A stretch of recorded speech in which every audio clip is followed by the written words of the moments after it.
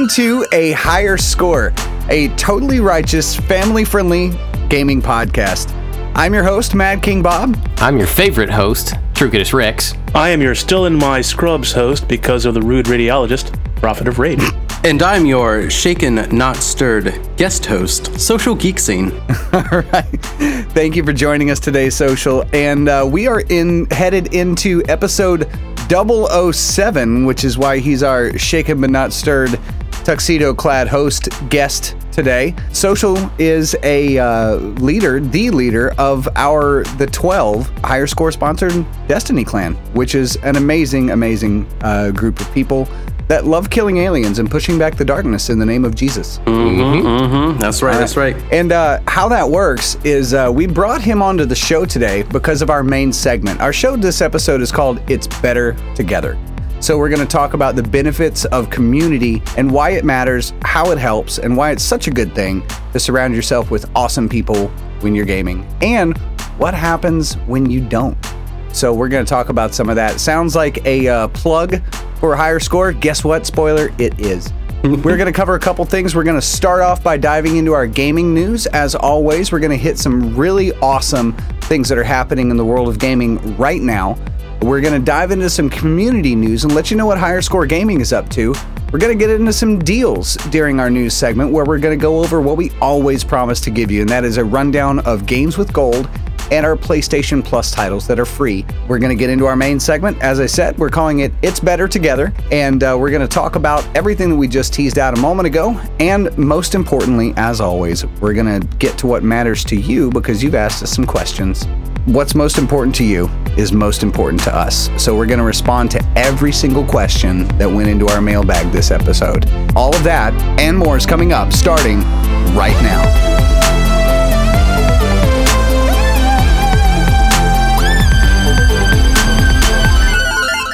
T-Rex, let's go ahead and fire off the news. What is going on in the world of gaming right now? We have quite a lot of hardware news, and I will start with the PlayStation. Buckle up. A German tech blog did benchmark testing that indicated the PS5 outperforms the PS4 by 4 times. And that's comparable to what Microsoft was bragging about Project Scarlet doing during their E3 presentation. Sony has also confirmed that the PS5 will run on an 8-core AMD Ryzen CPU based on the 7nm architecture for you computer nerds. Reports have also surfaced that AMD is making custom video processing units for both the PlayStation and Project Scarlet that won't be commercially available otherwise. So now, didn't this happen already, though? I mean, last time we had CUDA processors or something like that, and that was all proprietary too, right? Yeah. Okay. So, but they've confirmed a lot of the stuff on Sony's end, like the processor and the specs on that. Yeah, I feel like that little soundbite is like caffeine-free Sprite. You remember when that was a thing? Sprite has caffeine? But it never did, but they advertised it and sold it on the shelf as caffeine-free Sprite for a little while. And I feel like that's kind of what's going on with this. Where it's blast processing. We were already doing this, but now we're really doing this. Yeah. Anyway, so what else we got? Okay, for Nintendo, we have a lot of news. This is a big deal. They recently announced a new lightweight model of Switch, appropriately called the Switch Lite, for release. Only 1 calorie.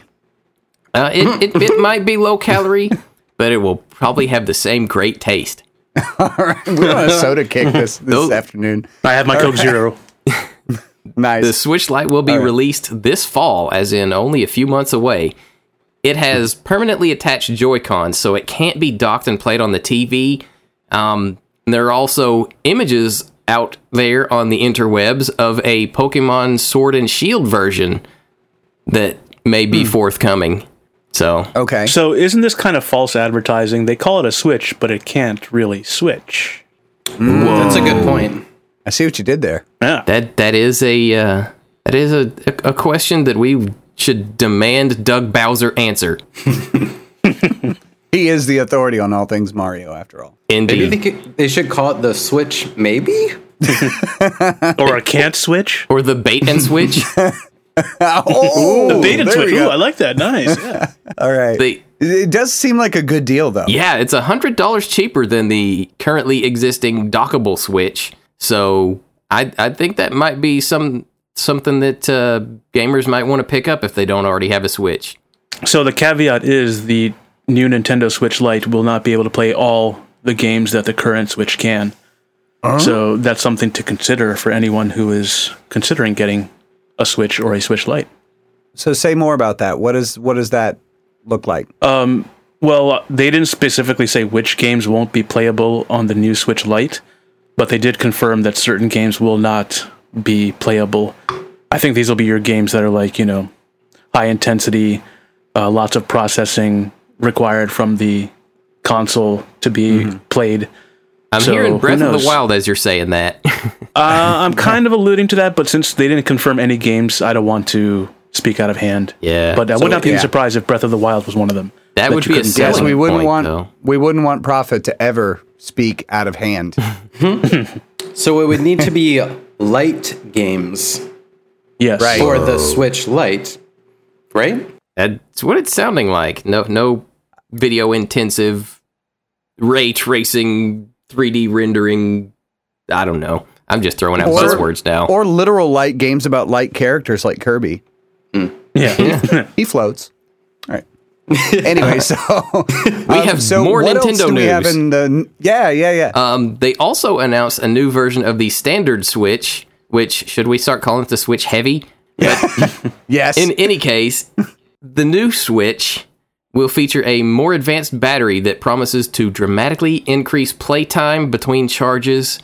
It's currently available only for pre-order and only in Japan, but I can guarantee Nintendo fans the world over are holding their breath. I can hear Kenny booking her tickets to Japan as we speak. Yeah. How long do I have to hold this?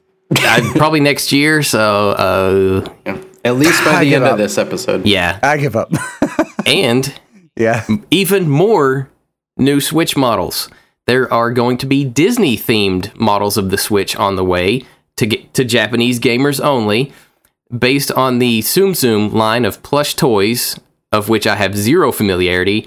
No word on whether these new models will feature the current or the new longer-lasting battery. So that remains to be seen. I have to I've seen pictures of it. One of the buttons is shaped like Mickey Mouse. So there is that. Wow. Really? Yeah. The home button on the Switch. Yeah. Nintendo also announced that the Joy-Con drift in current Switch consoles will be fixed free of charge for those who are suffering from this malady. Okay. Yeah. Yes, Yeah, I currently am not suffering from it, but it's good to know in the future when I need it. It sounds like a medication commercial for those who are suffering from Joy-Con drift. I'm suffering from Elite controller on the Xbox drift. So. You are, but the cool thing about that, right? You can actually, I don't know if you knew this, Prophet, but you can go in and actually program automatic drift into your controller. So you How do you may do that? be I've able, tried. You may be able to reverse program your drift out. On the console or on? I have to look it up to my computer. No, there's an app on the console to program your Elite. Yeah. Yeah, so you can I set up tried with drift. that app. The accessories app. I tried. Yeah. I couldn't figure out how to do it. Aw. I'll screen share with you Okay. one day. You can teach me. Okay. We'll try. What else do we got, T-Rex? We have a bit of Microsoft news.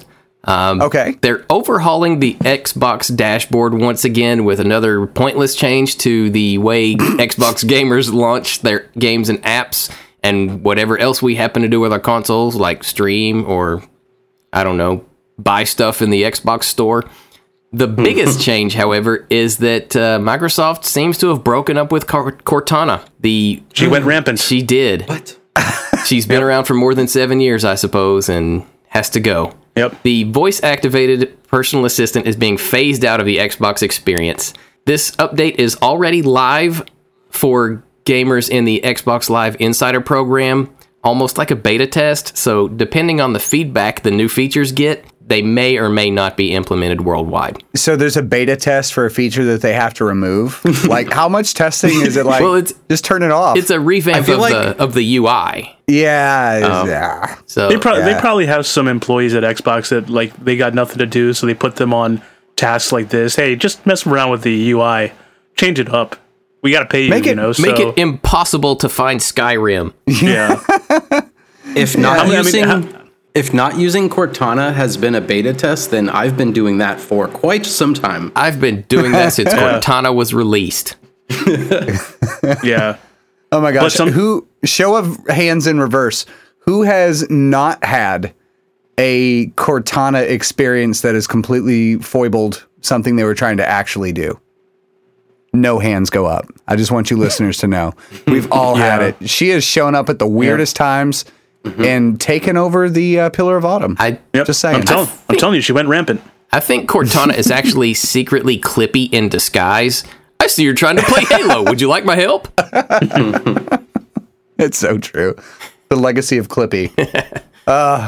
What else we got, T-Rex? Oh, we've got a big one. Amazon is getting into the gaming business as a development studio. Newly formed Amazon Game Studios is reportedly working on a Lord of the Rings MMO for PC and consoles. And take my money now. Yes, this actually looks like a legit studio, not just something thrown together. They've hired a lot of programmers who worked on the Deus Ex reboot games, Human Revolution and Mankind Divided, and also folks who worked on EverQuest. So even though this game will be free to play, hopefully it won't have the typical free-to-play experience, which we all know means riddled with microtransactions. But I can't see how it wouldn't be, right? I mean, they got to monetize somehow, and if Amazon knows how to do one thing, it's take our money. Take our money. I mean, you heard Prophet say it first. Take my money now. Yeah. Yep. Yeah. It'll probably tie in with the Amazon Lord of the Rings show that they're developing. Yeah. Now, I wonder if you're a Prime subscriber, are you going to get free gear in game? They'll That probably would be make cool. their own. They'll probably make their own game subscription thing, to kind of follow along with what Google and Google Stadia is going to do. Yeah. Maybe. Yeah. They can't let Google get too far ahead of them in anything. It seems. Yep. This is interesting though, because you've got Google and Stadia trying to float as a platform, but Amazon, who really, there's a lot of areas where Amazon has Google like dead to rights, and they're coming at this as a developer, which I don't know. I mean, it's a pretty volatile industry. Do you think they're making a safe bet here? He has the resources, Jeff Bezos. So yeah, I was about to say, I think they have the operating capital that it won't really kill them if their game pulls an Anthem. Yeah. What's $1 billion lost here or there? Yeah. That's like change in his couch he finds. So I love how you refer to that as pulling an Anthem, by the way. For a while there, we called it pulling a BioWare. And a tick mark for today mentioning Anthem. Got to keep it relevant. They haven't pulled a Fortnite like Google's doing with Stadia, so pretty cool. We'll see. Yeah. So retro gaming news, I hear, is on the horizon. One last bit of news, and it is about retro gaming. Konami has announced that it is working on a TurboGrafx-16 Mini. Now, for those of us who might not be aware, the TurboGrafx-16 was the first 16-bit console, and it beat the Super NES and the Genesis to the market by several years, releasing in 1987 in Japan, where it was called the PC Engine. Okay. And if you had a TurboGrafx-16 back in the day, you were rich. Yeah, you were. That thing was expensive. Yeah. It'll have approximately 50 games on it, which is on par with the other retro consoles. However, unlike the other retro consoles, you will have never heard of any of these games. Nope. The list. What's an example? The list includes Bonk's Adventure. There are 3 of those, so I assume they'll all be on there. And there's a very rare early game by Hideo Kojima called Watchers that was for the TG-16, and that will apparently be included. Now, if there's a baby in a backpack in Watchers, my mind is going to explode. Yeah. Yeah, that would have been Easter egg. He would have, had a little homage to his future game. Like a super nod. Maybe he used the higher score gaming time machine. Whoa. Went back and planted that Easter egg. We did leave that in Japan. Yeah. That is true. Anyway, so what do we have? Do we know when this thing's coming? We have an anticipated release date of March 2020. Now, weren't we making a joke literally like 1 or 2 episodes back where we said if TurboGrafx 16 comes out with a mini console, it's basic. We literally, I think, said that I remember it's going to be too much when that happens. I remember talking about Bonk's Adventure. Yeah, we definitely did. So weird. That's weird. Just we are a prophetic people. Okay? Time to buy Powerball tickets. Right? Yeah. So we should probably already get the Discord channel TG16 going, right? We would need it. No. Because there's going to be huge demand. I'll tell you who'll be the only person in that channel. T-Rex. Right. Maybe. Wow. He's going to geek out to himself, with himself, about himself. Yep. Because we've established over the last few days in our community events that T-Rex is super humble. Super humble. It's my best quality, my humility. Yes. Anyway. I am the most humble man on earth. So, speaking of our community, can we shift gears on community news? Let's do it. All right. So, we had a couple things that have gone down in the Higher Score Gaming community since our last episode.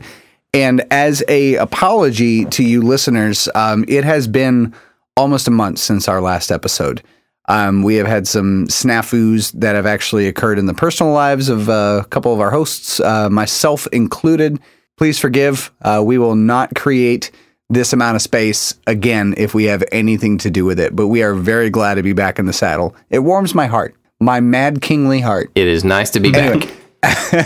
So, because we actually have the clan leader of the 12 here with us, might not be such a bad idea for you to take our first bullet point, Social. We had a 12 raid training or 2 or 3 or 4 since last episode. Yeah, we've been doing pretty consistently on Tuesday nights. We've been doing raid training on Destiny 2. So a group of us will get together. There's been 6 of us from time to time. Or we actually had 2 groups doing the same raid the same night. So we had 12 people all raiding on the same night. And we were... we're a newer clan, so we were working on Leviathan for a few weeks, and we finally beat it. So that was super. And now we're working on our second raid right now, which is Scourge of the Past. Which let's just say we'll have a few more weeks of training on that one. But here's what I love about this, right? Is that we refer to it as raid training, which takes all the pressure off. Yes. Of this is raid night, which means that we have to be a bunch of completionist dodos, right? Right. It grants this opportunity to take the pressure off, let your hair down, feel free to laugh, while you're raiding, which, Prophet and I were reflecting on our first experience a few episodes back, after, the 12 so graciously blessed us by being a part of our community. And we were talking about the fact that we were running the gauntlet in there, in the Leviathan, and what we thought was more impressive than beating it, because spoiler, we didn't. Not at all. Was not even close. But what we thought was more impressive was the fact that we actually ran the gauntlet section for 3 hours straight, and nobody got in an argument, nobody rage quit, nobody insulted anyone. I don't know. Raids have a reputation for doing that to people, so I think we got a good thing going. That was definitely a first for me, because usually I'm used to the type of raid crew or fire team where if you don't beat that part of the raid in 2 tries, someone quits. Yeah. So it was a nice refreshing experience for me. Yeah. A lot of the people that have joined have. That's kind of been one of the draws for them. Is like, hey, we do a thing called raid training, where it's not just like we raid and we're hardcore, but it's really about learning all of the mechanics and for everyone to get comfortable. And it really pushes people as a player, because some people are like, oh, I use a sidearm, and it's like, well, this one you probably need to use a sniper rifle, and you need to mess with your loadout so you can take this specific challenge out. So it's been fun getting to stretch ourselves as gamers as well. So we also had a Dauntless night. I have to admit, we were on the fence a little bit about whether we were going to take the Dauntless cross-platform channel and our guild out back and shoot it. And I'm really glad that we didn't, because we connected around Dauntless and had a chance to play with a couple of our PlayStation players because, as you know, most of us reside in the Xbox world, but some of us tinker in other consoles. So all of my really awesome single-player titles are on my PS4. But it was really cool to be able to connect with the PlayStation side of the house, which, if you're listening to this and you're a PlayStation player and you haven't stepped up to the plate and, you know, come to bear arms with us, no matter where we're doing it, this is a definite open invitation. Please, connect with us because we want to do the same thing in the PlayStation space that we've been doing in the Xbox space, and that is taken over with light. When we come to the show. So right now, PlayStation, I think we have 5, 6, 10 active PlayStation players. But because of the smaller number, we don't always get a chance to get together. So what we've done is we've taken on this position of let's do more cross-platform titles so everybody can meet everybody and game with everybody. And in a big way, it's actually working. So we're very much connected through Dauntless, which is why we were hesitant to sort of set it down. And I'll say this, we had a Dauntless night. We had a great time. Yeah. We had a wonderful time. I had to delete it. Well, you weren't there. So yeah, but I believe you guys. You guys had a great time. It's cool. Yeah. Well, and that's the title of our episode this episode, right? Boom. Yeah. Is It's Better Together. So exactly. We had some great times. Actually, there was a lot of Dauntlessing that happened after I left. I was there for the first half to see it on. And then I did not see it off. I think Worthy Wally in our community kind of took it and ran with it. A fresh batch of players came in. Yeah. And I heard there was a lot of goat bouncing. Yeah. That went down. Yep. Which is apparently half the fun of Dauntless. So yep. I have goat bounced once. I don't see what the big deal is. I feel like I'm a natural, though. Yeah. I was going to say, I feel like I'm a natural, but whatever. If it was camel bouncing, you would be all over it, though. Oh, no. I would be all not over it. Anyway, I'm not drinking out of my camel cup today, but maybe next time. We also have rekindled some of our love for Fallout 76, which was an unexpected turn, I feel, at least. Yeah. And I'll tell you why I did, and anybody can second this or whatever, but I'm putting my money down on the fact that Bethesda does right almost every time. So there were a whole bunch of patches that took place to sort of right the experience that was wrong at the jump. But at the same time, there was a couple other things that got my interest. And one of those was the announcement, of course, of the upcoming DLC that will add living NPCs back to the game. Wastelanders. So, Wastelanders, right, which is not forever away. And it is a free DLC, by the way, if anybody is interested in picking up Fallout 76. That announcement was strategic in the fact that Bethesda at least earned $25 from me because the game is on, basically perma-sale right now.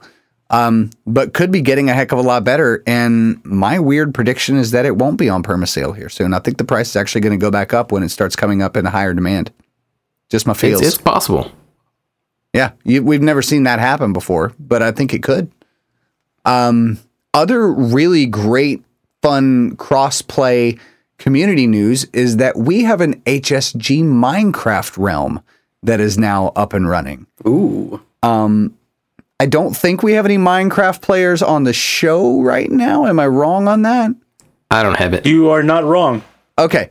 But we have some really great community members that love the game, and I just think it's wonderful. We're currently running on Interiu's, from our communities, his free trial, which is very much appreciated, but Little Drop has stepped up and said, you know what, if we have a lot of people involved, I'm actually going to sponsor a perma realm for us. So thank you in advance, Little Drop, for stepping up to the plate and making a contribution like that, and just really putting your community first, which I think is awesome. Yeah. So thank you very Drop. much. Yeah. Thank you. Shout out to the Dropster. Also, that kind of wraps it up for, I think, the summary of our community plays. We did have a little bit of Fortnite time in there as well, and Grateful 94 has been running our Fortnite area, which has been great. We've had some Overwatch play always a good time. Oh, yeah. You can't not have fun when you're playing Overwatch, at least for a few games, until you get shot in the back by a Tracer 100 times, and then you quit. But that didn't happen to everybody. We don't rage quit in higher score gaming. We don't. Actually, I was sleepy. We wait until the match is over and then leave the lobby. Yeah. Yeah. There's a difference. You see it, right? So we are going to be, let me just put this out here on the show, is that we have decided to endorse the Clutch app. So if you have a smartphone and you want to share some gameplay experiences with us, your human highlight reel moments, your epic fails, whatever you think would be entertaining to share with us about the character of you as a gamer and the experiences that you've had, we have propped up a higher score gaming group inside the Clutch app. And that has been really great because you can link it to your console, bring the clip immediately in, edit it right there on the spot, do some Hollywood type stuff where you switch to slow motion and you can voice over narrate it if you want to. You can tag it. So if you look on Clutch for anything hashtag higher score gaming, you'll actually see some of our Clutch replays from the community. So feel free to jump in and Too bad we can't see the replay of your Titan missing the Superman dive against that ogre. You caught that on gameplay, right? Actually, I do. I'll go find it. Yeah. If you have it, feel free to go ahead and plug my embarrassment across the universe. Thank you very much. Oh, yeah. We had a moment. Prophet's referring to a moment in Destiny where when the DLC was released, I believe it was Forsaken that produced the new subclasses. And I could be wrong on that. Was it Forsaken? Yes. Yeah. Yeah. Mm-hmm. Yeah. So the new subclasses came out, and I'm a Striker Titan by trade. And so Thunder Crash came out, and I thought, wow, that is the most gorgeous Superman-ish I'm a rocket move ever. And so there is the, I'm going to forget it right now. What's the name of the strike? It was Sabathan's song. Yeah, Sabathan's song. There's a part where a door opens and there's a knight on the left, a knight on the right, and a giant ogre in the back of the room. You know what I'm talking about? Oh, yeah. Social's nodding. Yeah, right at the beginning. Right at the beginning. And the door opens, and I've been saving up my super. I was like revved. I was revved up. Now, you also know that in this strike, that ogre makes up the majority of the back of the room. Because it's so I fire off a Thunder Crash. I'm like, watch this, guys. And I launch and I flip and miss him. And like, it was harder to miss him than it was to hit him. It was actually kind of an achievement. But man, we could not stop laughing for a really long time. But that's awesome. That's a great way to use the Clutch app. Yep. Thanks a lot, Prophet. Yeah. So we'll see if send all your funny, cool clips. Yeah. We love watching them. I've been loving using it. It's kind of like an Instagram, but for game clips. Super easy to use. You don't even have to upload the clip. It's already there once you sync the thing. It's so cool. And then you can just copy link, put it in there. It's so easy. It's so fun. All right. So here's some good news. We actually, speaking of Clutch, we had our very first community contest, which was an Overwatch Play of the Game contest. So here was the criteria. You had to put your gameplay clip in Clutch. It had to be Overwatch, and you had to have gotten play of the game during the game in order to qualify, right? Mm-hmm. And then we took all of those under advisement, picked a winner. And because it was brand new, and it takes us sometimes a little time to get on, I would like to personally thank our winner for being very, very quick, very excited to participate. And I think we're actually really giving this award for enthusiasm, but I will say this, the clips that they posted were still mad impressive. Super impressive, yeah. So I saw a double boop from, I think it was from Lucio, that knocked two people off the back of a map at the same time. Very, very cool. And our winner, drum roll, Abacadabi. So congratulations. Woo-hoo! Yay. All right. Snaps from Social, claps from all the rest of us, golf claps. And congratulations again. And based on the console of choice for you, we're going to give you a $15 game currency of your choice for winning the contest. I believe Abacadabi is a PC player, so that may take the form of a Microsoft Store credit or Steam or epic or whatever the case may be, but we're going to make it happen. So Abacadabby, this is the first announcement we've made on this. Congratulations again. And we're going to hook up with you to get your prize over. So again, awesome. Thank you for participating. And we're going to do another one here again very soon. We actually just paused the show for a second while we were recording because Prophet wanted to remind us that he is in possession of a free code on Xbox. Is that right? Or on Microsoft? No, it's on Steam actually for PC gamers. It's on Steam. Okay, so we have a Steam code available for Assassin's Creed Odyssey.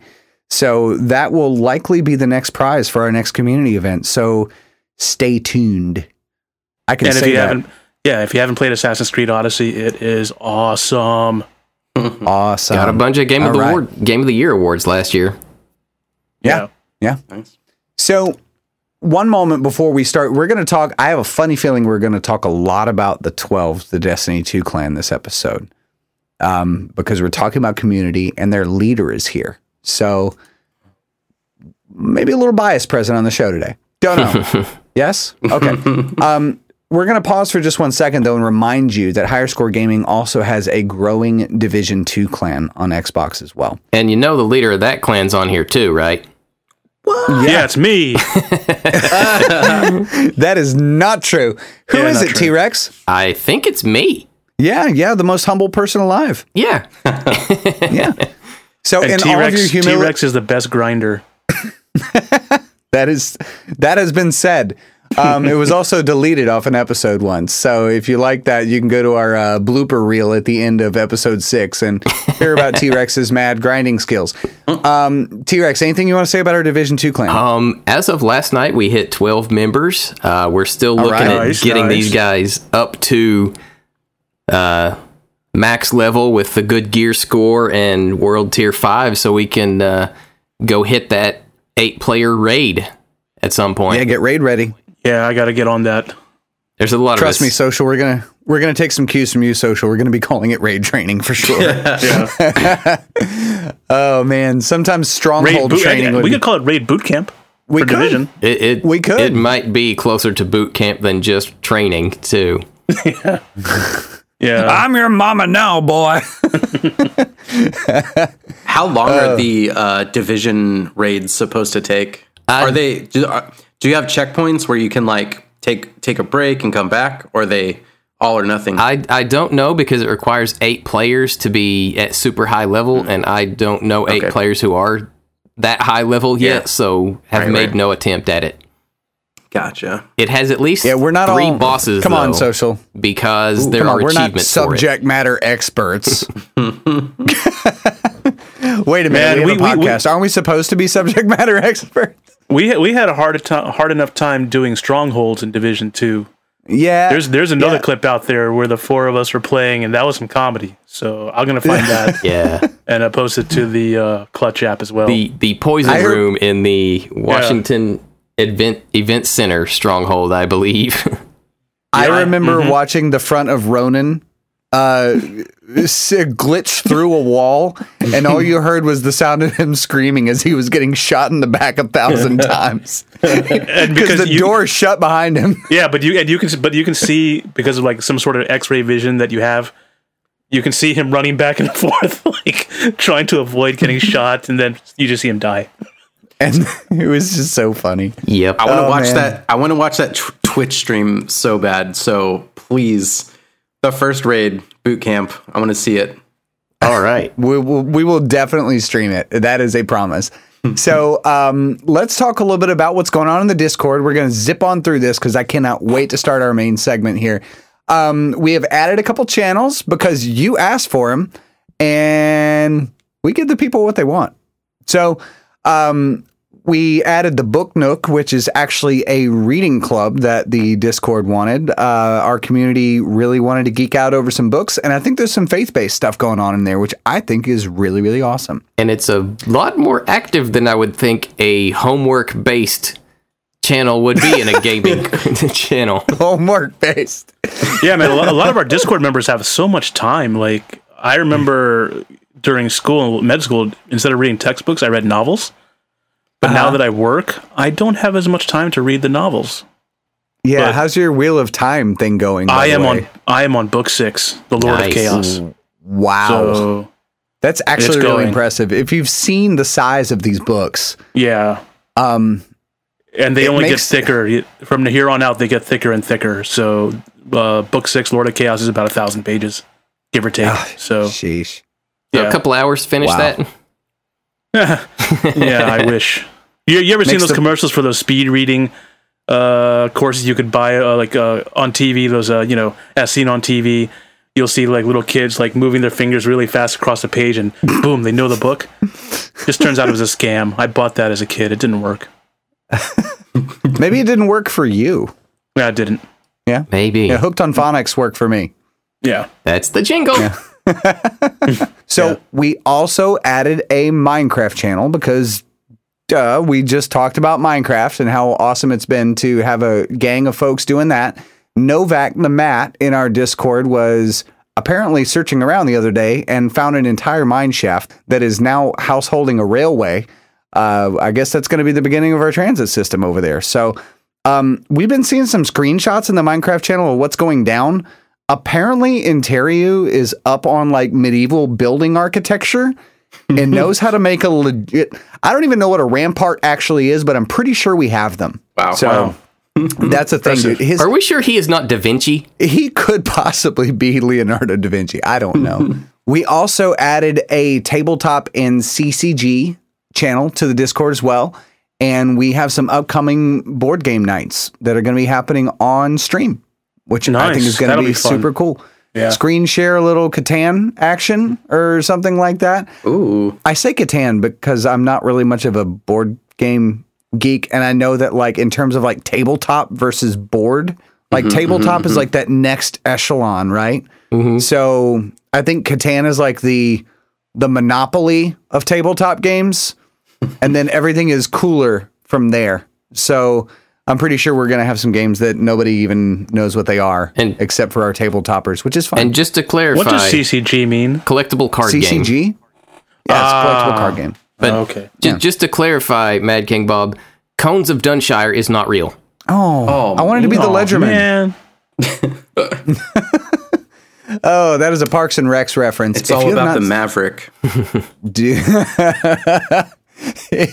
Behold, the Cones of Dunshire. If you have not seen Parks and Recreation, why not take this moment to recommend that show? It is good, clean fun. It is the best. I believe it's on Netflix. One of my favorites. It is on Netflix. For now. So, yeah. That is the added channels. We have, and I will say this, because of the speed that our Discord community was growing, we have actually temporarily closed the front door. And what I mean by that is I can't say on this episode, go see it at higherscoregaming.com and click the Discord link and you'll come right in. I would love to say that, but we were growing very, very, very fast and we needed to stop, take a deep breath, make sure everything that made our community special stayed special. And we're working on, kind of to quote Tony Stark here, we're working on the barn door protocol for the Discord right now. So we are getting that to a point where when someone joins, there's a little bit more of an experience of this is what we're about. This is why we're here. Are you sure you want to be here? This is what you're going to be getting. It's awesome, but you got to come hungry. So that's the condition, right? We're going to have that all straightened away soon. And actually, by the time you listen to this episode, it may already be fixed. Go see us at higherscoregaming.com anyway. If you listen to this episode right now and you want to join the Discord community, just a temporary workaround, flip us an email, higherscoregaming@gmail.com. Write us one sentence on why you want to be a member of our Discord, and I will connect back with you personally to get you a Discord invite, because that can happen. So we still can't wait for you to join us. Obviously, as you can hear, we're having some great times. Let's dive in real quick to Games with Gold and the PlayStation Plus free titles, and then we can zip into our main segment. Again, still very excited about that. Prophet, what do we got? For Games with Gold for this month, we have 3 games. The first one is called Inside, available. Mad King Bob here. Last episode, we used our time machine to travel into the past. This time, we're having to use it to travel into the future. We tried to press this episode out as fast as we could. Unfortunately, by the time we got to getting the episode ready, the Games with Gold and PlayStation Free Plus titles had a break point across the months between July and August. So I'm, instead of what we had recorded for the episode, going to give you a rundown real quickly on what to expect from Games with Gold and PlayStation Plus games for your subscription services for the month of August. Leading off on Xbox One, we have Gears of War 4 between August 1st and 31st. This is a title you actually don't want to miss. Obviously, it's setting the stage for them to get you hyped up for Gears of War 5, or just Gears 5, as it's been renamed. This is going to follow the more traditional path of you serving as Marcus Phoenix and his buddies. It's a great title. The Horde mode in this game is fantastic. The graphics are top-notch. They hold up very well right now. It was one of the first games to actually support HDR. Beautiful game. The lighting is incredible. The action is the solid Gears of War action that you're accustomed to and expect, and definitely worth a download. Even if you're not interested now, you might be interested later. Go ahead and at least trigger install on your console so you can reserve that title for you to get a hold of anytime in the future. The next title is Forza Motorsport 6, which is also, of course, on Games with Gold because that's an Xbox One exclusive. That's available between August 16th and September 15th. This is the first Forza Motorsport that actually introduced driving in wet conditions, a lot of really cool multiplayer features. This is, of course, not Forza Motorsport 7, so the audience is not going to be as large for this game, but the handling, the graphics, the car customization, and the selection of vehicles was absolutely fantastic. And as we found with these games with gold before, when they're free, the player base does start to pick up. So you might find some really good multiplayer experience with this title as well. So I would say this is, again, definitely a pickup. The next title on our lineup is the only one that would have survived our reviews for Games with Gold, and that is Big Crown Showdown, which is sort of a top-down American Gladiator meets cartoons. It looks to be very zany. There's a lot of friends become your enemies type things in the game. There's a lot of hazards and obstacles. Seems like a whole bunch of fun. Definitely check that out if you're looking for something silly, something light, something in between. The next title that is available between August 1st and August 15th is Torchlight, and this is a title that's compatible both on Xbox 360 and Xbox One. This is sort of a game in the style of Diablo. You have 3 different player classes. There's a lot of replayability from what I understand in this game. Haven't gotten to play this one. You do have companions, an opportunity to really enjoy some repeat playthroughs, and turns out there's fishing in this game. So if you're a sucker for fishing mini games, this one might be for you as well. But it looks like a great substitute. If you're not into the Diablo game itself or into Path of Exile, Torchlight seems like a really good way to scratch that itch. Our last title on Xbox Games with Gold is Castlevania Lords of Shadow. That becomes available on August 16th. It's available through the end of the month, the 31st. This is one of the Hideo Kojima Castlevanias and is Castlevania. I wish I could say more about it. This is not a specific title that I've played, but what I do know is these titles seldom disappoint. Castlevania Lords of Shadow. That's it for our Games with Gold titles. Moving on to our PlayStation Plus titles, there are 2 titles for the month of August. These are Wipeout, the Omega Collection. This is a game I actually paid good money for, now to find out that it's free, which is entirely fine by me because the time that I've had with it, I've very much enjoyed it. It's a zero-gravity racer with a real progression path, so you can pick up different vehicles, upgrade them over the course of time. Lots of really awesome weapons. The courses are beautifully designed. The physics are great. Can be a little frustrating sometimes, but very much an enjoyable title. It's also compatible with PlayStation VR. So if that is you, then you have a great opportunity to get a free VR game. When does that happen? The next title that's available on PlayStation Plus is Sniper Elite 4. It's a fairly new-ish title in terms of being released as a free release. It was released in February 2017. Not super familiar with the Sniper Elite series. I know that it does have a bit of a cult following. There are single-player, 4-player co-op modes in this, and some online multiplayer as well.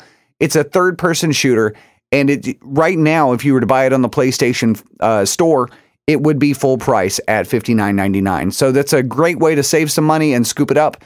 If you happen to catch this episode before August 5th, you still have an opportunity to pick up Detroit Become Human which is a Quantic Dream game. It's a deluxe edition that includes access to Heavy Rain as well. And the other title, which is sort of a nod to the 80s and 90s gaming, which is Horizon Chase Turbo. Very much to me, a polygon version of Rad Racer. And we gave it sort of a, half a thumb up on our previous recording because we thought that it would be another one of those sort of in-between palate cleanser type games that could be great between AAA releases. And that will wrap us up for Games with Gold and PlayStation Plus. I am headed back to the past so I can help finish this episode up. I am so excited to welcome our guest again, our guest host to the show, SocialGeekScene, the leader of the 12 Destiny clan, which has grown explosively and beautifully and has become a wonderful, wonderful place for people to congregate. And as far as I know, everybody is chasing after that high calling, which is the image of Christ. And while we're doing that, we're pushing back the darkness too. So that's really amazing. It's been such a great partnership, and wow. I mean, I don't even want to say partnership anymore. It's just like we're just us. You know what I mean? Yeah. It's just we're just bros now. We're just right there with you. It felt at first like we were kind of the like the awkward family member. Like, hey man, can we sleep on your couch for a little bit? And then I just made MKB just spit up a little bit of his drink as he was drinking that. I'm wiping my face up right now. And then the 12 finally got a job and is contributing to the house. And then we got a job and we started working and we were like, okay. Paying the rent. And then we were like, we're not going to move out. We are comfortable here, but we will give you rent money. So it's perfect. That's exactly what it feels like. All right. So if you just wash the dishes every once in a while, though, Social, come on. I was letting them soak. He said. All right. So the focus of our main segment today, we are calling this episode, It's Better Together. And what we're talking about is the nature of social gaming versus really not necessarily like a single player experience, because we know already, everybody that's listening to this show, you're a gamer, right? That's why you're listening to this show. Yeah, I think so. Yeah, I would hope. If you're not, you're thinking about it. What we're talking about is the difference between a game that like supports multiplayer and makes multiplayer possible, but you're deciding to go it alone, or you're going after it with like two friends, versus, plugging into a community that actually gives you a chance for, you to connect with a whole bunch of people and contribute to advancing one another together and kind of watching all the ships rise with the tide at the same time. And so when we were thinking about this segment, a couple questions came to mind. And one of them that I was thinking about that I wanted to kick this off with is what makes a good gaming community work? So who wants to kick us off in conversation? I guess I will. Hey, since I'm your guest, I didn't want to step on your feet, your big T-Rex feet. I wanted to talk about kind of like before what makes it work is like why we want it to work or where we've seen it work before. And back in the when I was first gaming, I started with Halo, and I was in high school playing Halo, and then I was in college playing one of the Halo games. And my college group at church actually started having like these LAN parties. And I thought that was so cool. And I was like, oh my gosh, I can play with all these college kids because I'm one too now. And we can play Halo together. And it was so cool because we would literally have 4, 5, 6 Xboxes, all the TVs, wires running everywhere. And you could hear the person in the other door like, oh, you got me, and it was so much fun. You could hear people like laughing, and it was like one of the best like community experiences. And we take a break, eat some pizza, chug some Mountain Dew, and then go right back at it. And then before you know it, it's like 1 a.m. and we're like, oh, this was only supposed to be till 11, and class in the morning and all that. So like I miss having that like, community experience. And I feel like everyone's kind of gotten that at some point or another, even if it's just like, 4 or 5 of you and the brothers, the cousins playing video games. But there's definitely the experience of playing in a community like that versus just playing by yourself. And a game can totally have its own life, shared with community.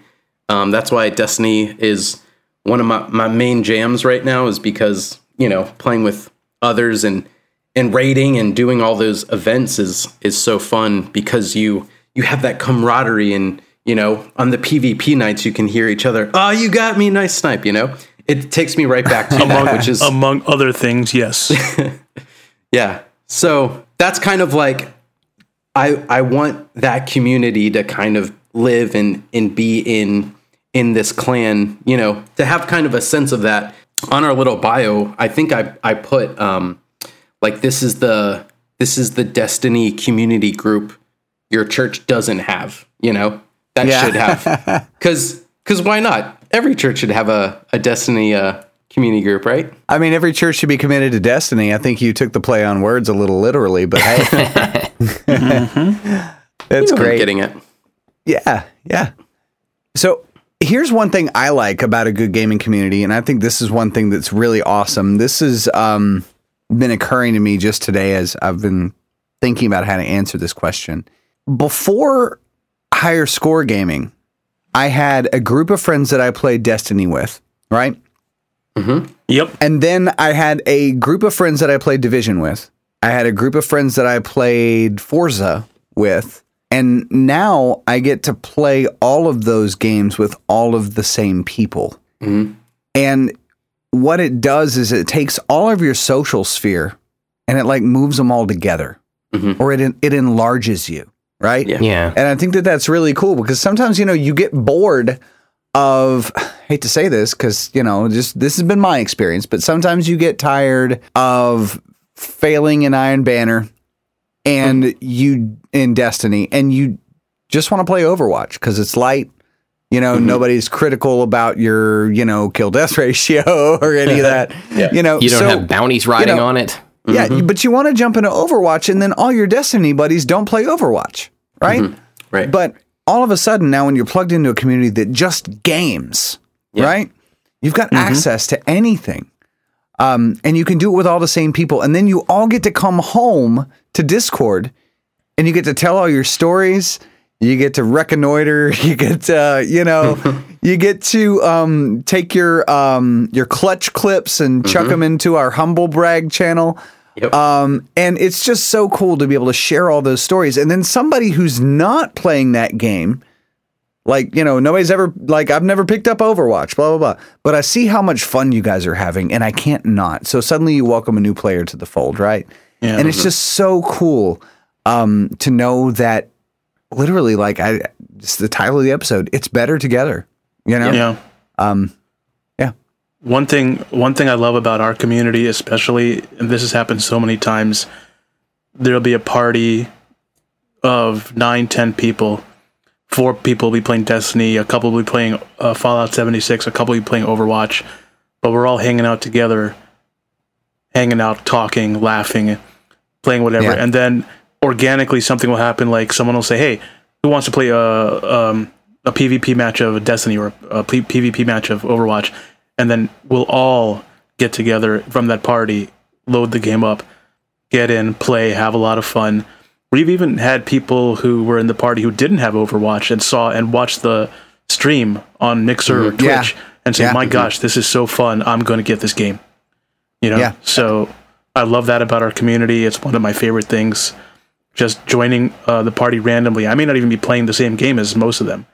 In fact, the other night when they were doing the Scourge of the Past raid, I was on my Switch playing Diablo 3, but I was listening to the conversation, listening to them, run the mechanics and everything, and I told them, you need, if someone drops out, you need me, I'm here, just let me know, and of course I'm trash talking Ronan, because he's a heathen Eagles fan, because I always do, I like to needle him, but so it's just fun like that, and I love that about our community. So that's what I love about playing together as opposed to playing alone, where if I'm just playing alone, like doing my bounties in Destiny or doing whatever, and I'm just sitting there alone, not talking to anyone, that gets old really quick. Yeah. But if I'm playing with all you guys, whatever game, Division 2, Destiny, whatever, I'm having such a great time, and before you know it, yes, it is 1 a.m., and I'm like, oh my gosh. So, but yeah. I love it. I love it so much. So, and this community has done so much for me that I may not share a lot, but I do. Actually, I do share here and there what this community has meant to me. So I appreciate all of you. Thank you. Yeah.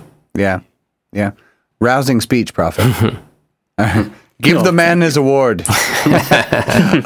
So my flair. yeah, your flair. I think Destiny is such a good game to use as an example. Because you think about, like, we'll just pick a planet, right? Like, let's pick Nessus. Everybody's been to Nessus. Not everybody wants to stay on Nessus, but sometimes we have to go to Nessus, right? So when we go to Nessus, there are certain quests where it's like you have to literally sit there and wait on a fallen captain to spawn. Yeah. And it's only one of them. And there's like 7 other people there standing around you, and you know they're all waiting for him too. And if you don't do damage to him before he dies, you're going to have to wait for him to show up again. Which could be half an hour. Which could be a long time. But like literally you're partied up. One of you guys is like jumping on a rock. The other one's like, hey, check out this new gun I just got. Check out this emote.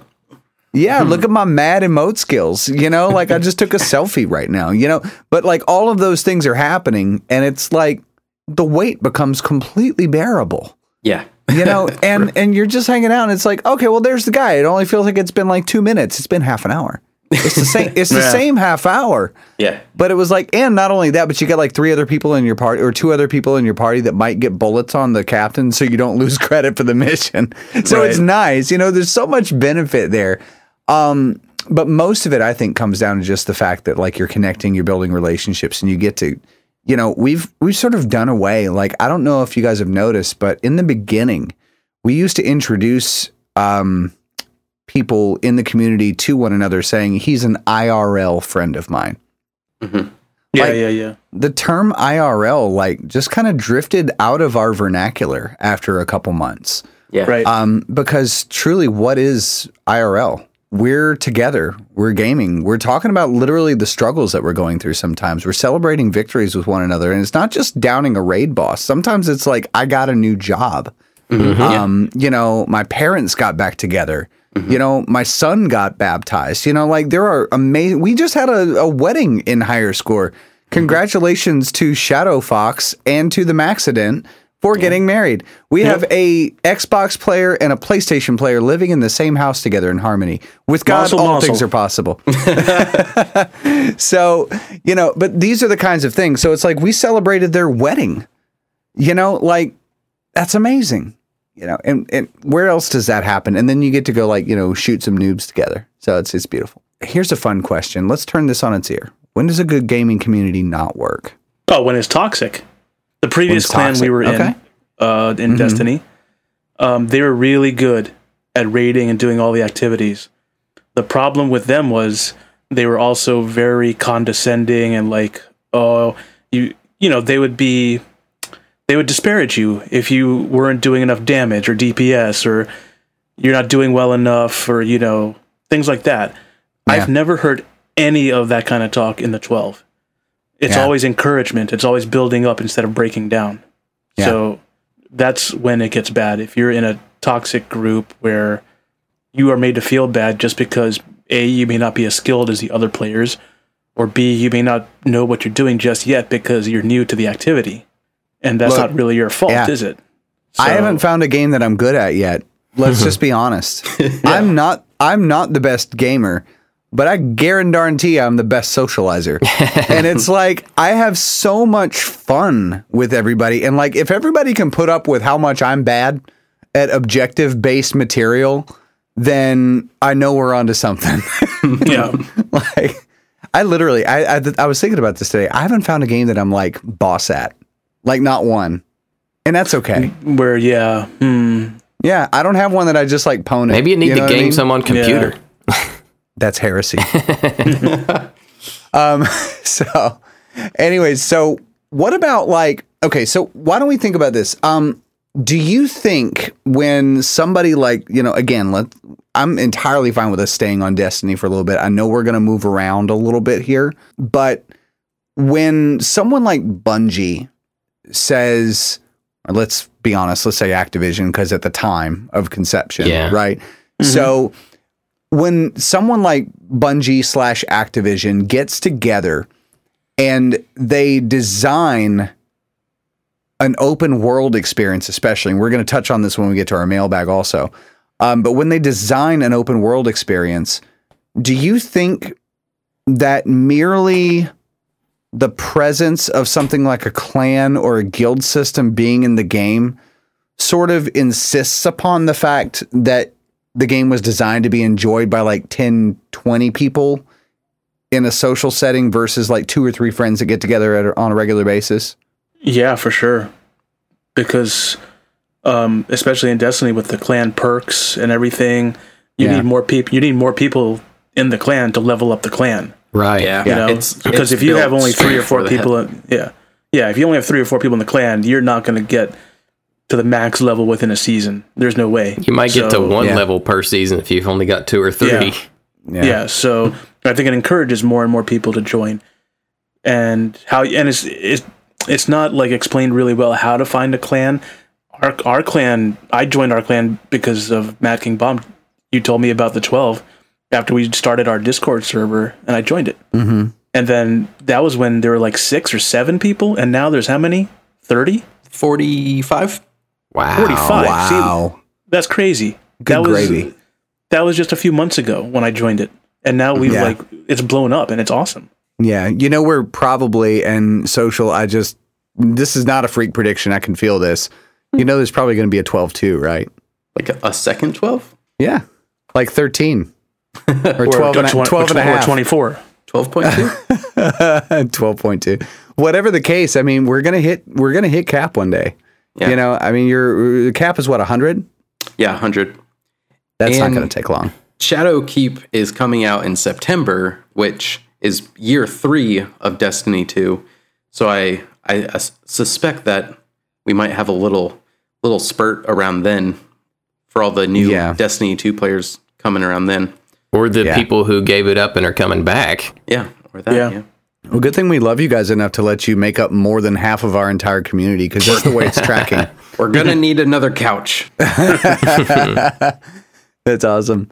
So, like, what are your feelings about games that actually, like, punish you for not having access to friends? Like, how does that make you feel? Can you give an example of a game like that? Red Dead Online. Red Dead Online is a great one. Yeah. Well, I don't play it, so there's your answer. Right. I mean, I play Red Dead 2 for sure, but the online component, no. After you told me the story of how just getting a horse you'll get killed, I was like, no, that doesn't sound appealing to me. So that man's got a horse. Murder him in cold blood. And the horse. Wait, were we trying to take the horse? Let's just kill the horse. Oh, there's going to be a respawn in 30 seconds anyway. If I can't have it, nobody can. Right. So there's other games, though, as well. Like, we've been talking about Division 2, right? There are, the Dark Zone. It's one of the best parts of the game, really. Like, nothing gets my blood pumping better than trying to extract loot from the Dark Zone. Oh, yeah. I think it is an awesome experience, heart racing, whatever. It is like the purge in there. But when you're alone, right, it's like, it's a totally different thing. And it's like, I am on my own. I am surely going to die. And that is the end of it. You made your mind up already. So it's like, that's a game that punishes you because, think about the access to loot that you have in the Dark Zone and the fact that you can level up so much faster or gear up faster there. But it's an entire area of the game that I paid for that I avoid because I don't have a squad to roll with. You absolutely need people when you go in the Dark Zone. You can't, there's no point going alone.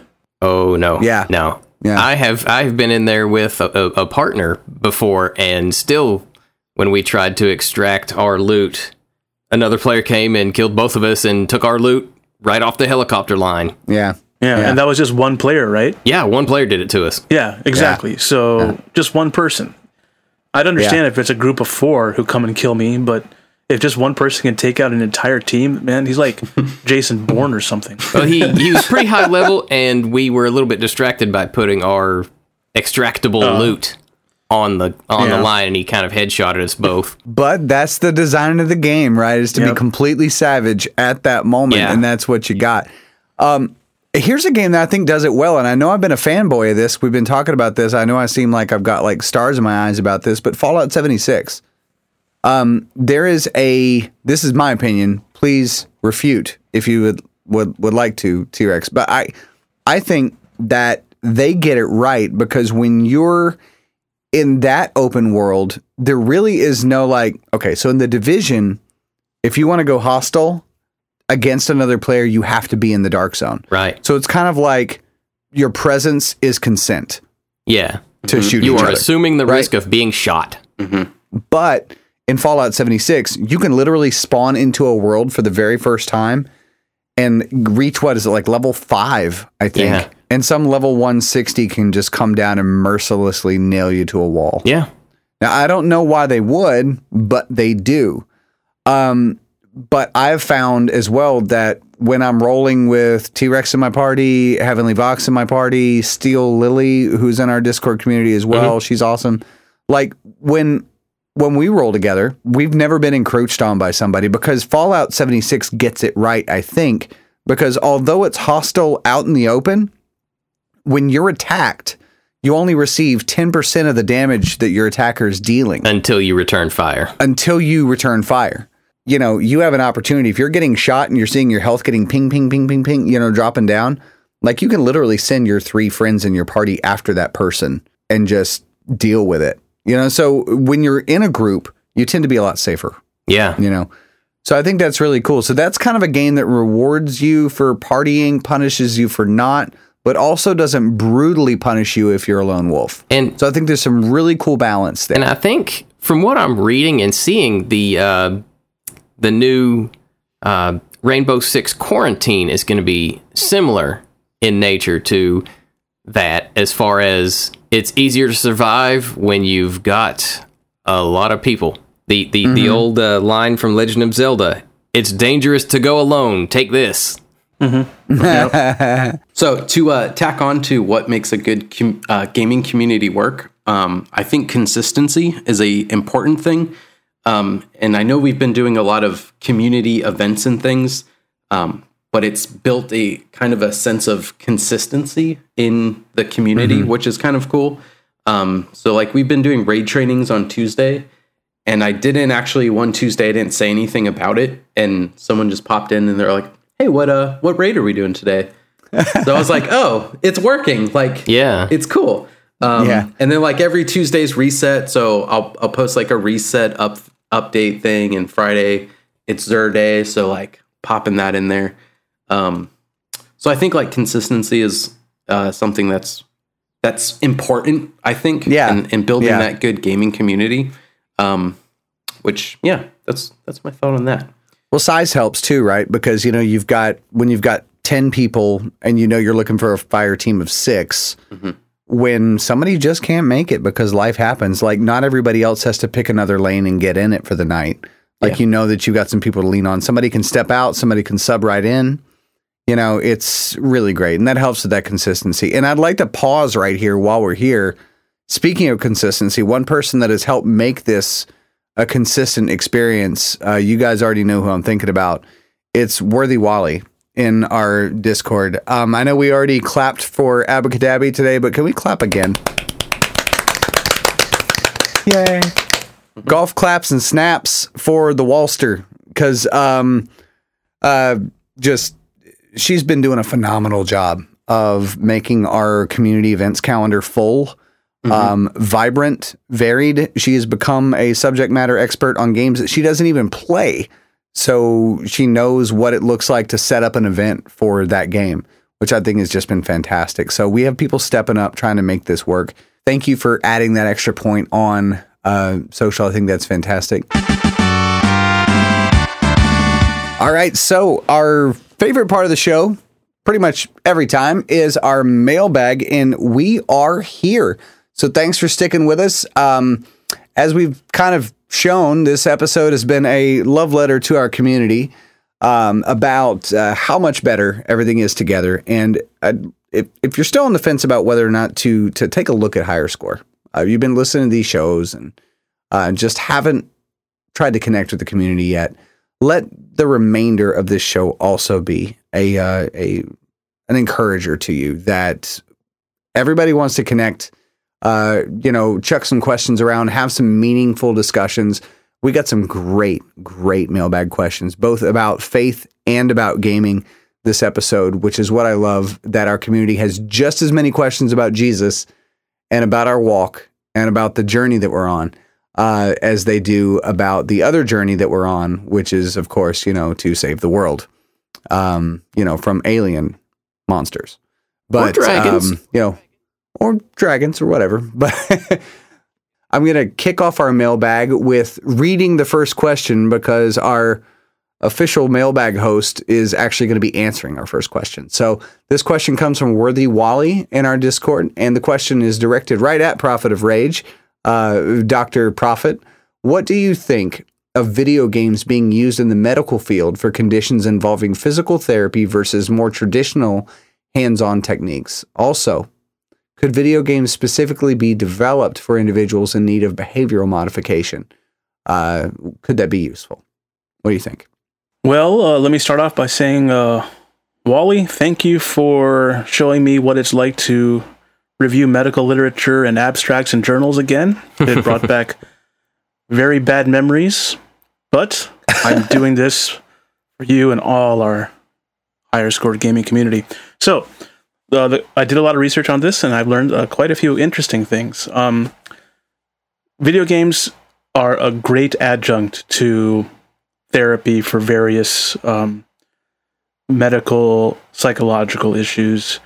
One of the ones I learned about is pain. So, especially in this day and age in our society where we have a huge problem with an opioid epidemic where people are addicted to narcotic drugs, things like that, it's important to learn that video games can help with alleviating pain, and it's pretty simple how it works. There was a case study on a 10-year-old boy who had photodermatitis of his lip because he had basically an injury there and kept scratching it. So because he kept scratching it, it wouldn't heal. So what the doctor did was he gave him a Game Boy Advance to play. And because he played it so much, he stopped scratching his face and the scar healed. So even though that wasn't the traditional mode of therapy for something like that, in the end, it ended up curing his case of photodermatitis in an indirect way. So that's a pretty cool thing to learn about how video games can be used. Another one is with pain. People who play video games tend to experience less pain, and the mechanism of that is pretty simple. You're distracted by the game. You're focused on the game. So because your brain is focusing your attention on the game or whatever you're doing, it will not focus on the fact that you are in pain somewhere else on your body. I had heard of that study. Were the patients in that not burn victims? Yeah, burn victims. Yeah, having fractures, back pain, or traumatic injuries, things like that. These patients were given video games to play, and they didn't even take any pain pills. Their pain was cured just by playing the video game, or at least significantly lessened. Yeah. So they playing the video games distracted them enough that they did not focus on the pain, and they never felt it for quite a long time. Now, the flip side of this is, well, what happens when you stop playing the video games? Then there might be an issue with certain patients where the pain will come back and they'll experience it. It's in a phenomenon called rebound pain, where the pain is more and worse once it comes back. So, it's not a cure-all by any means, but like I said, it is a nice adjunct to different types of therapy, especially because pain is a subjective thing, right? Yeah. If you tell me you're in pain, well, I have to believe you. I can't experience that pain because I'm not you. So I know my colleagues in the medical field, they're very reticent to prescribe opioids or narcotics for pain related to simple things like headaches, migraines, or things like that. I know a friend of mine who only prescribes narcotics and opioids for the pain from fractures or cancer therapy. Otherwise, he won't do it because they're so addictive, you know? Mm-hmm.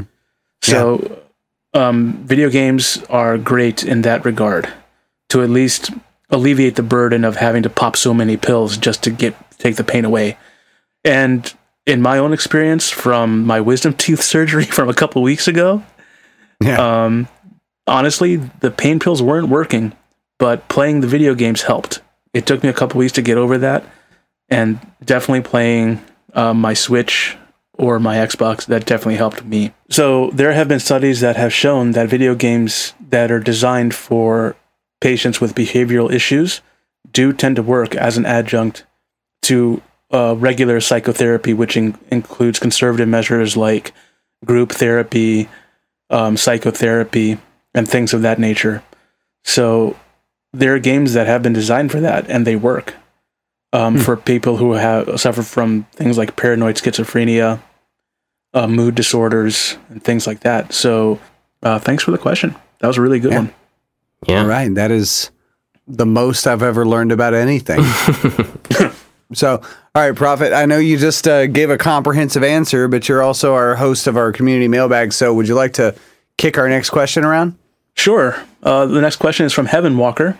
Apart from microtransactions or loot boxes, another criticism of modern games I see a lot is the state of open world games. Many people say that many open world titles, particularly but not limited to those by Ubisoft, follow the same formula: generic story, generic side quests, capture territories to open up the map. One way I've heard it described is every new game is an Assassin's Creed reskin. Do you think there is a lack of uniqueness in single-player open-world games, or do you think the story/ambiance changes have sufficed? Yeah. So there was a second question as well that came from Ontario. This is to piggyback off the previous question. Ontario asks, speaking of open world games, I've seen a lot of talk around the idea that games need what's starting to be called the Breath of the Wild treatment, which means re-envisioning a game to be more open world and open-ended than its predecessors. There's also been a lot of pushback against that idea, saying open world games are too ubiquitous and are starting to become the same game. What do you think about the open world trend and its overall impact of the genre? I think some of these guys are playing the wrong open world games because, I mean, The Witcher 3 is fantastic. Metal Gear Solid 5, The Phantom Pain, is very open world. I loved that game. I think the problem is that they're going from games like from one Fallout game to the next and not playing a kind of a palate cleanser game in the middle. Like say you've been playing Fallout 4 for a really long time and you just got Fallout 76. Play, I don't know, Forza between the two, and it'll give you a greater appreciation for the differences. I do agree that if you play the same genre of game for a year straight, whether it's one game or 5 or however many you have, if you're playing the same genre, they are going to bleed together. You're going to forget which quests go in which game.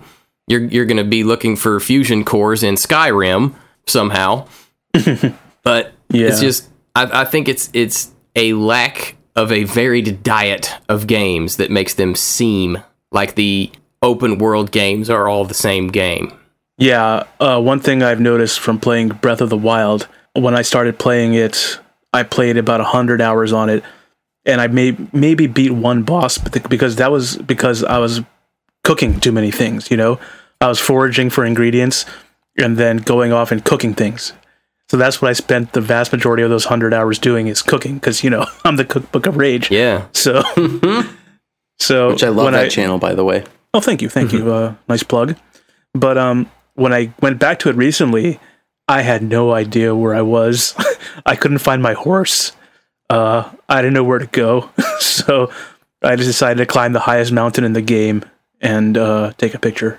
So there is that could happen. But, you know, eventually just watch some YouTube videos. You'll figure it out again, and it's fun, you know? Yeah, I think the important thing is definitely you need the palate cleanser, because I love eating at Chipotle, but I don't eat there every day. Yeah. You know? Exactly. Yeah. You need to mix it up, and you got to do that with video games too. For sure. So Novak the Noble asks, how do you keep yourself from getting bored of video games when you're on a budget? For example, I'm in college, meaning I'm broke, and can't be buying new games a ton. That's a good question, and it's one I had to struggle with myself at various times. I think one of the best ways of keeping from getting bored when you're playing is, the theme of our episode. It's better together. Even if you've played through a game several times, if you have the option of doing cooperative stuff, doing raids together with a group of friends, even if you're doing the same thing over and over again, it's fun because the conversations will be different. For sure. There are any number of free-to-play titles out there, and we do know that is often a signal of a poor quality game, but sometimes they're actually pretty good. On Steam, there's a load of free-to-play games, and a lot of them are great. Path of Exile comes to mind. It's really good and free-to-play. All you have to have is the computer and the hard drive space. And then there's always diving into the pre-owned bargain bin games at your local GameStop or your local mom and pop game store. They'll usually have a secondary market for games that people played, got tired of, and then sold back. And the store's not let us sell them for the full price since they're used, so you can get a good deal. For my birthday one year, I got about $50 in GameStop gift cards, and I dove into the pre-owned bin at my GameStop, and I walked out of there with about 7 games for that $50. Nice. So, yeah. And you just have to be willing to put up with playing older games, because nothing drops a price like a sequel. Right. Absolutely. Yeah. And For sure. particularly on Xbox, there are the Xbox reward points. If you earn X number of Xbox reward points, you can actually redeem those for Xbox Live store credit, essentially, toward download games.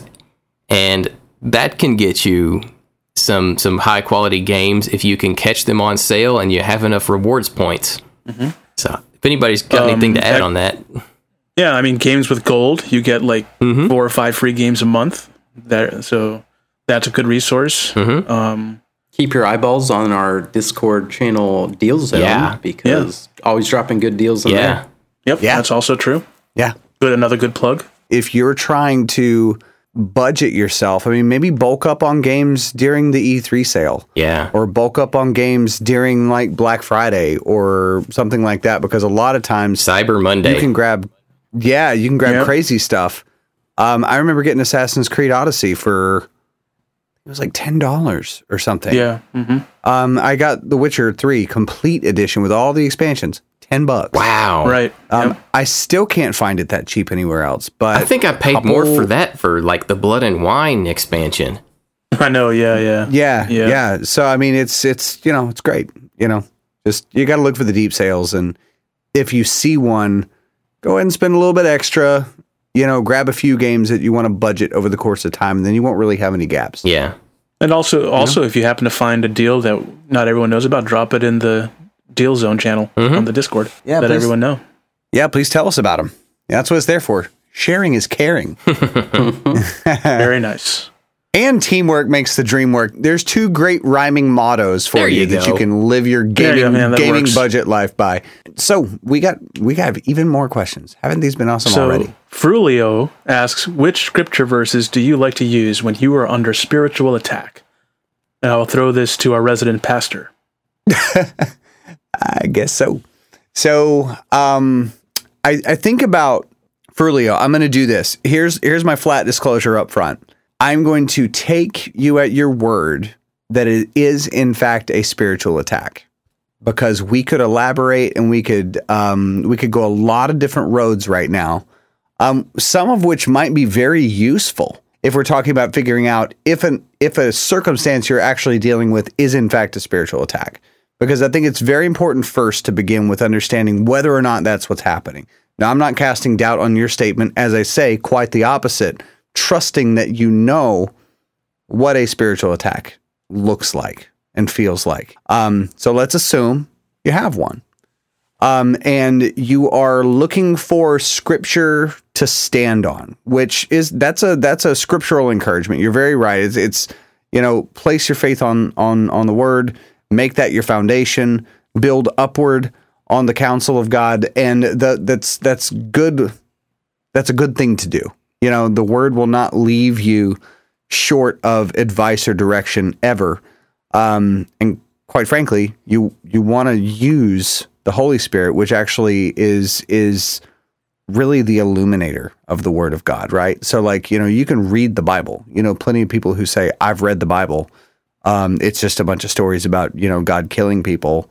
What's this book? And it's, it could be, Bible as history class, they teach that in school in some places. Yeah. But there's such a huge difference between that and having received the presence of the Holy Spirit and then reading the word, because it changes everything. Anybody who's in that situation would tell you that reading with a helper, is so different. And so I'm going to recommend specifically a book that I literally just finished teaching out of, and that's Isaiah. I'll give you a particular scripture, but then I'm going to tell you why you probably need to read the whole book. So particular scripture is this, Isaiah 26:3. It says, "You will keep him in perfect peace, whose mind is stayed on you, because he trusts in you." There's so much there in that snippet. We are kept in perfect peace. That is not imperfect peace. That is complete and absolute peace, whose mind is stayed on you. That means that our focus has to be directed upward fully and consistently, right? Because he trusts in you. And that's the test, right? So it's like 3 little sentences that define the components of what it means to actually walk with faith. It's to receive a peace that surpasses all understanding, which, as we know, is a different scripture, but that is perfect peace. It's undefinable, it's immeasurable, it's infinite, it's perfect. But staying your mind on something really is a good reminder and a good call that there's a trade-off and an exchange here. Oftentimes we read scriptures and we're like, oh, well, God's going to give me this, but you will keep him in perfect peace whose mind is stayed on you. So we got to own part of this spiritual attack, right? So what we have to do is figure out, okay, what are our marching orders in order to wage war, to push back. So that's a scripture I think that's very, very useful. Is to actually maintain your focus, on the Lord, because that's the first thing that we do is we get isolated, we get separated, and that's when a wolf can eat a sheep, right? So I think that's the first thing, is that particular scripture. But I'm going to say the entire book of Isaiah is a great place for you to spend some time, and it's not really that long. If you sat down and you wanted to cover read Isaiah, take you an hour, 45 minutes maybe.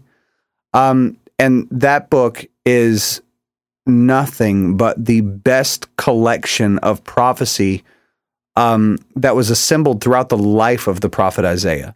So what you've got promises of deliverance from Babylon toward the end of the book. You've got prophecies about the coming of Christ, at least 3 or 4 times in that book, mentions that describe, Jesus to come. You've got a story of Cyrus, who's the king of Persia, who actually was able to defeat the Babylonians in place of Israel. Israel didn't have to go to war to win that war. And it was just proof that God can use anything to move your circumstance out of the way. You're not always like one-to-one dealing with the thing that's right in front of you. Like God can miraculously make something else his agent to go to war on your behalf. So when you think about spiritual attack, there are a couple times in that book when the promises that God made to deliver Israel out of the hands of Babylon there were several times that God was referred to as the Lord of hosts, not just God. And I know I say just God like that's a thing, but you know what I'm saying. There's an extra identifier there, the Lord of hosts. That means the God who has command over armies of angels. So there's spiritual war implied there. So I think the book of Isaiah is very well connected to spiritual warfare. As long as you take the nation of Israel and you contemporize that by substituting your own heart. So what I've learned after digging, and I've been tearing into my Bible lately, what I've learned over and over and over that I've seen, I've been in Kings, I've been in Samuel, I've been in Judges, I've been in Isaiah. This is where I've been living. And I'm seeing over and over that every time Israel is front and center, which is pretty much all of that, when you go to the New Testament, Israel is your heart. So like at the end of the book of Judges, for example, and there was no king in Israel, so everyone did what was right in their own sight, right? That is a scripture of there was no king in Israel, so everybody made their own excuse to do whatever it is that they wanted. They justified, they rationalized their own behavior, right? But when you go forward to the New Testament, if the king in Israel is Jesus in your heart, well, when there's no king in Israel, when there's no Jesus in your heart, you're going to do what's right in your own sight again. So I'm trying to connect that for you so you can see that the book of Isaiah, if you substitute your heart for the nation of Israel, you're going to see a lot of really good advice. And you're going to see a lot of things that God has promised to do to deliver you and to provide you peace, you comfort, you assurance in that book. So if you can read that and you can personalize it, it's not just a story of a nation because you are Israel. And, so that's what I wanted to share with you there. Preach. Preach, brother. I think he just literally did. Did that just happen? I just blacked out. Where am I? Anyway. So Kenny asks, what games recently have been catalysts for you having great Christian conversations? Well, we miss you, Kenny, by the way. So. We do. We need the Nintendo. Hope you're feeling better. We need the Nintendo subject matter expert. And we hope you feel better too. But I don't know about how recently is, but I can tell you one of the great theological discussions I have had in my life has actually come about by virtue of a friend of mine in high school who was not Christian. He and I were playing the game Final Fantasy Tactics at the same time. And I hope not that I'm not spoiling anything because this game came out like 22 years ago, but it has some very particular takes on organized religion. And in fact, the last boss of the game is actually the Christ figure of the religion of the people in the game. I had a fantastic conversation with my friend, and it was all about how do we know the Bible's true, such as in the context of this game when it had been written by people who were trying to hide something, that say the Saint Ajora was evil, and it just allowed me an opportunity to share with someone who doesn't necessarily believe the same way that I do about what I believe. And we didn't settle any arguments, but I feel like planting the seed was enough, and that's all that God asks us to do. Very nice. I can add to this. There's a very particular mission in The Witcher 3. I'm not going to spoil it, but it does bring into questions about the sanctity of life. And if you play the game, you know what mission I'm talking about. So it was very powerful, actually, when I played it. And you're given a choice to make. And it really reflects on, I think, life in society today, where there's a whole debate amongst the right to choose or the right to life. So that was a very intense discussion I had with a friend of mine after playing that game and that mission, and it was mind-blowing that it came from a game like Witcher 3, where you're this monster hunter who, is chasing down monsters for coin, and then this mission happens and you're like, whoa, that was profound. So that's one game that affected me for sure. That's awesome. Actually, that is a yeah. I mean, we've actually talked about that segment of The Witcher on this show before. I think it was I think that's episode 1 or maybe episode 0. If anybody wants to go back and listen to old episodes. Anybody going through our vinyl collection? So T. Chance asks, if you are serving in your church, how do you deal with burnout? Yeah, so I wanted to volunteer for this question because I've both been a church volunteer who has been burnt out, and I have also been the church staff person scheduling burnt out volunteers. So I would say, I don't know if you're the one that is burnout or if you're the one dealing with burnt out people serving and you're kind of scheduling them and that sort of thing. But if you are burnt out, I would say put yourself in their shoes, in the scheduler's shoes, and try to see it from their perspective first. Sometimes they are looking for church volunteers, and those are such a valued resource in the church because church volunteers are so needed.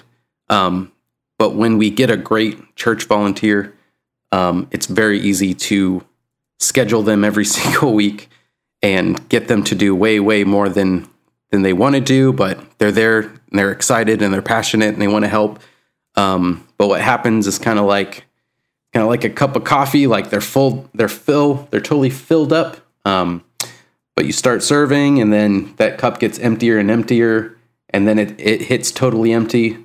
And then there's nothing more you can pour out, but you're still serving. So that's where that burnout happens, which is definitely a bummer. And I've been there. So how to deal with it? I think, so try to see it from the perspective of the person scheduling you. And then also it's super important to, be prepared, in church when you are serving. And I say be prepared as in if you are the pastor and you're about to deliver a message on Sunday, that pastor is probably going to study the Bible to prepare that message. The worship band is probably going to practice the songs and learn the lyrics to play those worship songs. If you're just setting up chairs or on the parking lot team or whatever capacity you're in, you should also still prepare in some way to serve, or you're gonna keep dealing with that burnout. So ways you can prepare is definitely prayer. Definitely listen to some praise and worship music. Get your heart right. Listen to a podcast every now and again. If you're serving, sometimes you miss the message anyway because you're serving in kids and you might not get that message. So listen to it on the podcast. And another big thing is just rest. Mm-hmm. I recently was just feeling a little bit of burnout in my church, so I took 3 weeks off, and I just needed it. I just needed to step back and just take some time, rest, recharge the engines, recharge the batteries, just so I could get back into it, you know? So it's all about a lot of mental health, just keeping your mind clear, and you want your heart to be right. You want to be doing it for the right reasons. You don't want to serve because someone asked you to serve. You want to be serving it so you can make a difference in the kingdom, you know?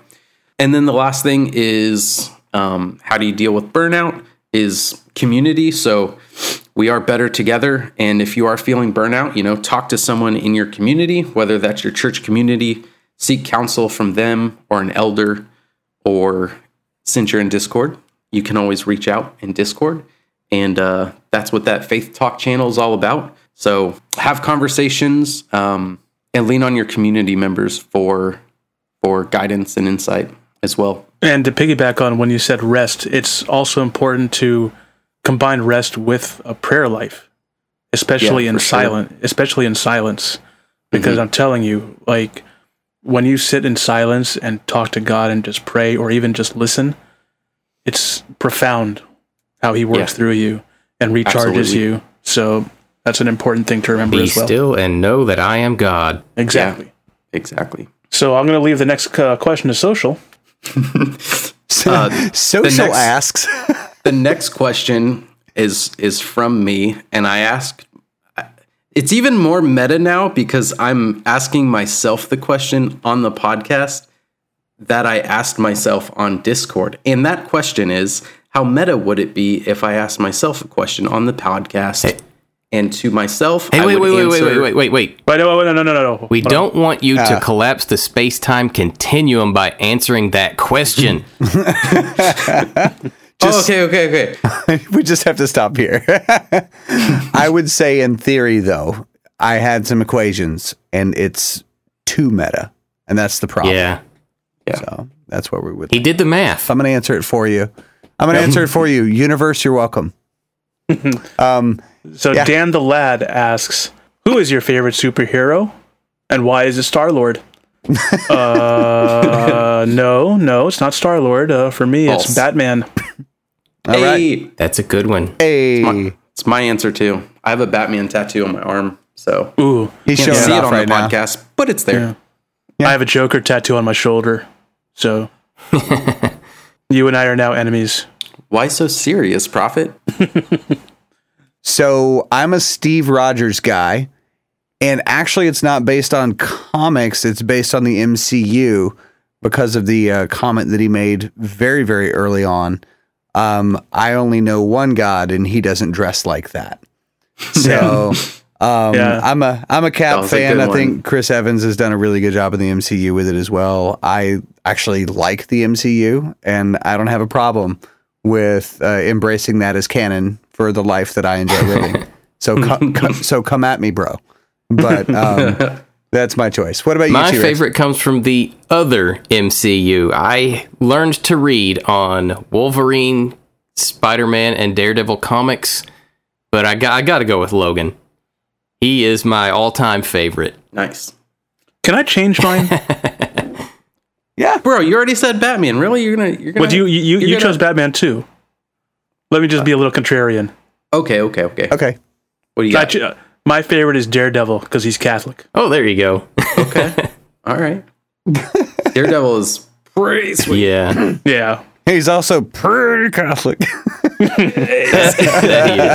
he is. So our secret James Bond message comes from Social. So before we sign off, I just wanted to tack on one little extra note of just thanks to you guys for all you've done for the 12 and letting us sleep on your couch, as per se. But it's been so much fun being a part of HSG. And like you said before, I don't even feel like we're two different entities anymore. We're like one and the same. So I just wanted to say thank you guys so much for inviting us in and giving us a place. And it's been so fun, and we are better together for that. So thank you guys so much, and I appreciate all of you. I thank you, Social. We're so happy to have you in the 12. And thanks for coming on the show. And here's the thing: we're just getting started. Just getting started. I mean, what is a couple months? I mean, right, yeah. I mean, where's this community going to be next year? I mean, I'm excited. I'm still as excited as the day we kick this thing off, man. I mean, the goal here, and we didn't say this at the beginning of the show, we almost always do, is that we are, what do we say, 3 Christian gamers on a mission to have fun, build a great community to have fun with, and change the world through gaming. I'm glad we got to slide that into the episode at the end instead of the beginning, this episode, because I think this episode, more than anything else, has really been a love letter, like I said, to our community, to the idea of gaming with a community. I can't express enough gratitude either. I mean, there's been a lot of stories in sharings in the Discord server, like this community has like helped my life. Some people have said it's changed my life. We appreciate that so much. Yeah, that's very, very humbling. That is everything, really everything. It's why we do this. And so for folks to say all of those things, I will just share that, like, just last month, I lost my dad. And all of those things that you said that this community has done for you, you guys did for me. And it was so amazing to watch, like, when you're going over a hole, I'm going to carry you. And when I'm going through a hole, like, you're going to carry me, you know? Mm-hmm. And I just thought that was amazing. Like, that is, you know, we talk about all the benefits of community. That's the real stuff. You know, like, the benefits of community is like when one is down, everybody else is going to swarm to that person and walk with them until they're not anymore, you know? Yeah. And it's how we all get better. You know, we all get a little bit more like Jesus every time we press into that. So, yeah. In the beginning, I felt like we were all a bunch of gamers who had a community. Now I feel like we're a community who happens to play video games. Mm-hmm. Yeah, totally. Yeah, that's good. Totally. Yeah. Amen. Love it. Love you guys. Love you all. So, with lots of feelings here as we wrap up, which I think is great. It's important that you guys know as you listen to this show that, like, this is so much more than, like, we're not a Twitch streamer that has a Discord community because it's a fan club. We are not a YouTube video producer that has a Discord community because it's a fan club. We have a community because we're fans of yours. Like, we love you guys. Like, we're all about you guys. I think it's just great. It's just we're breaking the meta of what Discord usually exists for, you know, and I think that's awesome. Having said that, I'd like to say special thank you to SocialGeekScene for joining us for this episode. Thanks for having me. Yeah, and Social, it's better together. So I think that wraps us up this episode. Have we talked about how to connect? No, not this time. So you can find out more about Higher Score Gaming at www.higherscoregaming.com. From there, you can actually choose the contact us option and submit us a mailbag entry for our next podcast episode. You can talk with us about partnerships and opportunities to integrate with the community. Share with us what your ministry is, what it is that you're doing, and how we can support you. You can also find us on YouTube with a couple video game reviews, but you can, one thing I want to make sure we really highlight here is that you can also find us on Twitch. And on Twitch, you will see a couple different pieces of content. Every once in a while, we have some live music production going on there. In a segment that I'm calling "Where's My Video Game Music Come From?" Because I'm producing for some industry stuff right now, which is very exciting, and I like to kind big star, Matt King. whatever. But I do like to pop the hood and let you guys look under and see, you know, like when a music project is just silence, how does it get from that to this grandiose theme that I'll never forget from Legend of Zelda? Like, how do we get from nothing to that? So I actually take you on the journey, and sometimes folks in the Twitch chat have been great. They've been actually making recommendations like, hey, try this. What about this? I really like that. I'm like, more you know cowbell. What? You're right. I like that too. You know, more cowbell. So now every track has nothing but cowbell. I have a whole bunch of cowbell solos, and people love it. Anyway, so that is one segment that's on there. We stream some of our live community plays. We actually streamed the 12's custom PvP playlist. Custom PvP. That was awesome. Yeah, that was a lot of fun. With our PvP mayhemic social DJ. Social actually drummed up some crazy game modes that only a mad scientist would dream up, and we had so much fun. I'm talking sniper fights with scorch cannons. That happened. Yeah. I didn't even know it was a thing, but we found it. Yeah. That was one example of what you'll find on Twitch as well. We also host a very, very lovely, faithful young lady who streams some Nintendo gaming and has a talk show every Wednesday morning on our channel. Her name is Kenny Hill. She does a fantastic job. The name of the show is The Missing Piece, and it's sort of a I guess you could say just like a sampling of all sorts of lifestyle conversation based in faith and sometimes based in gaming and in social media as well. So I always learn something there. Always connect with somebody I've never met there. It's a wonderful show. Yeah. So that's another way you can connect with us. Until next time, I have been Mad King Bob. I've been Trucidus Rex. I've been Prophet of Rage. And I've been SocialGeekScene. All right. Find a troll, pray for him. Have a great week. Take care. Bye-bye.